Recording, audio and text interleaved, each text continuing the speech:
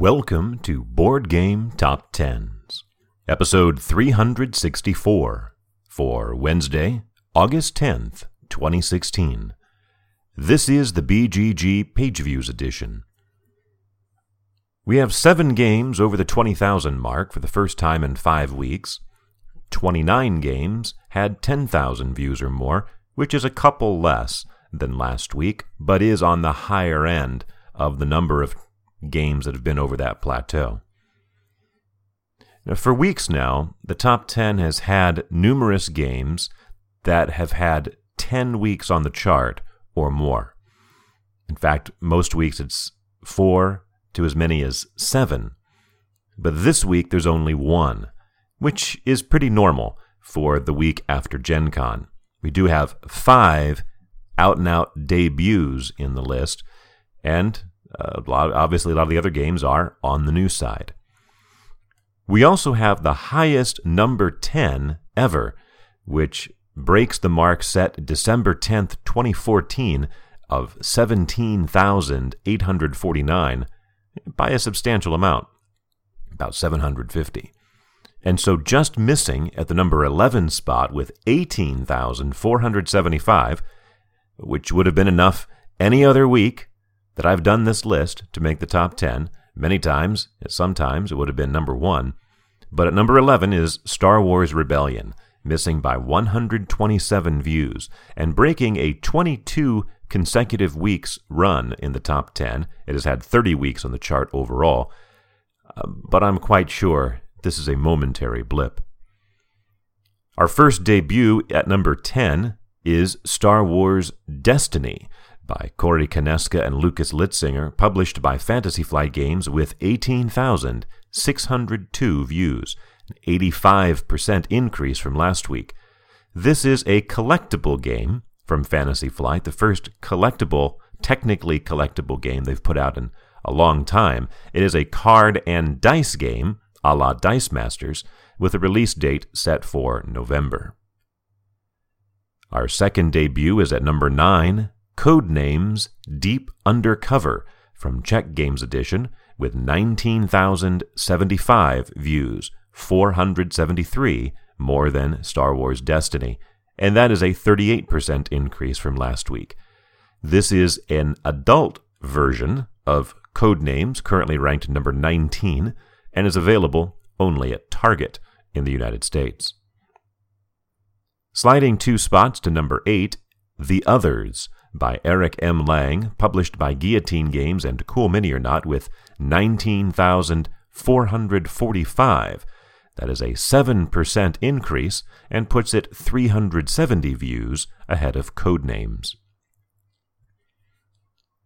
In its 4th time on the list, down 3 spots to number 7 is Cry Havoc by Grant Rodiak, Mikhail Orach, and Mikhail Volchak, published by Portal Games with 20,003 views. That is off 21%, and it clears The Others by 558. Our third debut at number 6, The Oregon Trail card game from Pressman with 20,409 views, or 406 more than Cry Havoc. This is based on the classic computer game from the 1980s, is another Target exclusive, and is a very light game.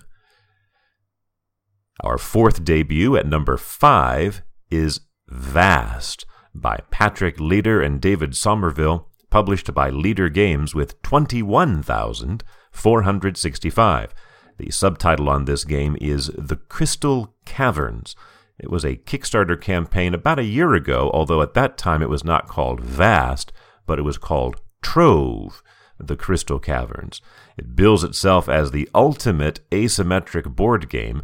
It is a dungeon crawl with a modular board, and players can choose a wide variety of different roles, including playing as the dragon and playing as the cave that the dungeon crawlers are crawling through.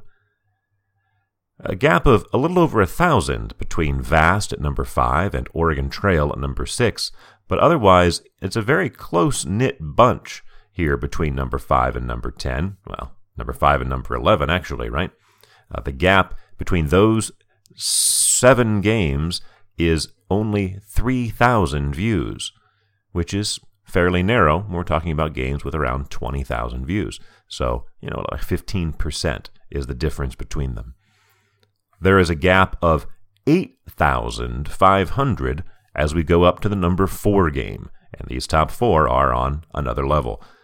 Sliding 1 spot to number 3 in its 9th week on the list, Seafall by Rob Daviau, published by Ironwall Games and Plaid Hat Games, with 29,970, almost 30K.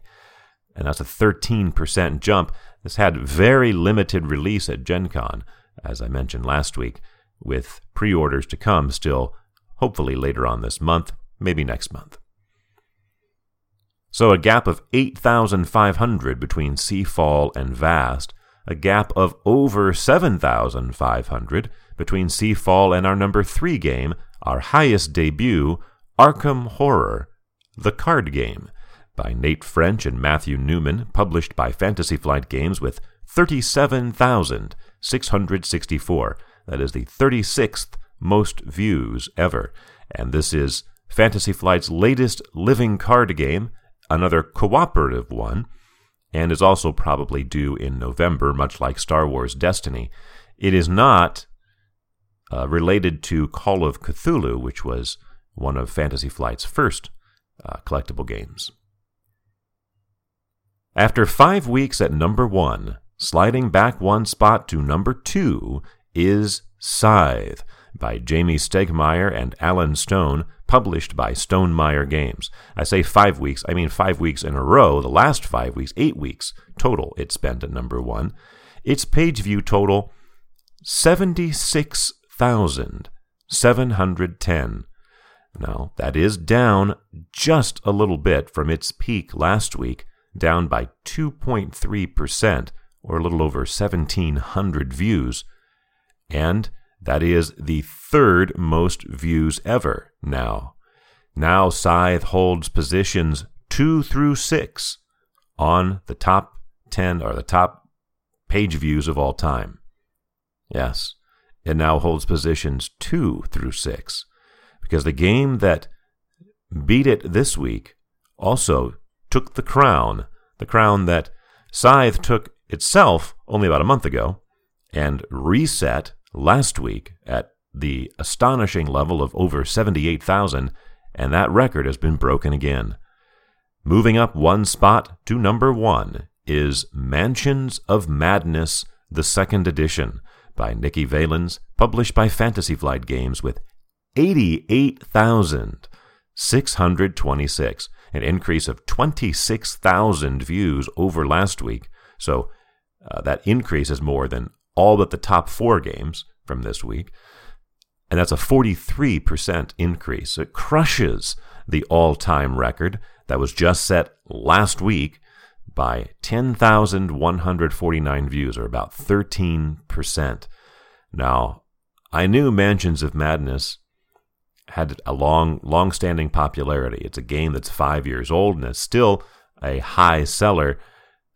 I'm really surprised that it was able to generate this level. I was surprised when it had 62,000 last week, much less to bump that up significantly to 88,000. That is just amazing. Now, question is, does it have the same kind of consistency, and can it run for the same length of time as Scythe? That's going to be something we need to find out. And then, what about when Seafall finally releases widely? How's that going to perform? That is also extremely anticipated.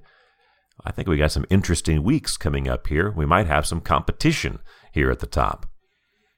And just one final note related to what I was talking about last week at length about the environment in which these totals are being recorded.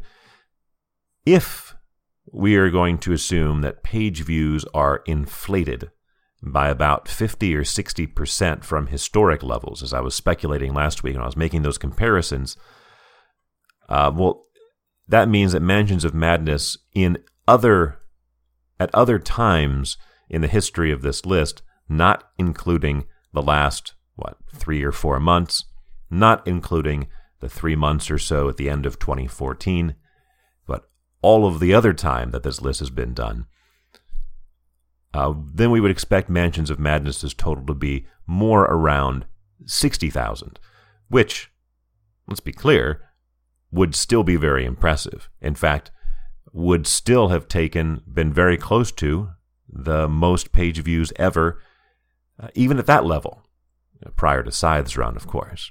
So we are still looking at a game with an immense popularity, even no matter what the environment of page view totals is. I know I promised a list of all the games that have had 25,000 or more for last week. I'm going to hope to get to that this week. For Wednesday, August 10th, 2016.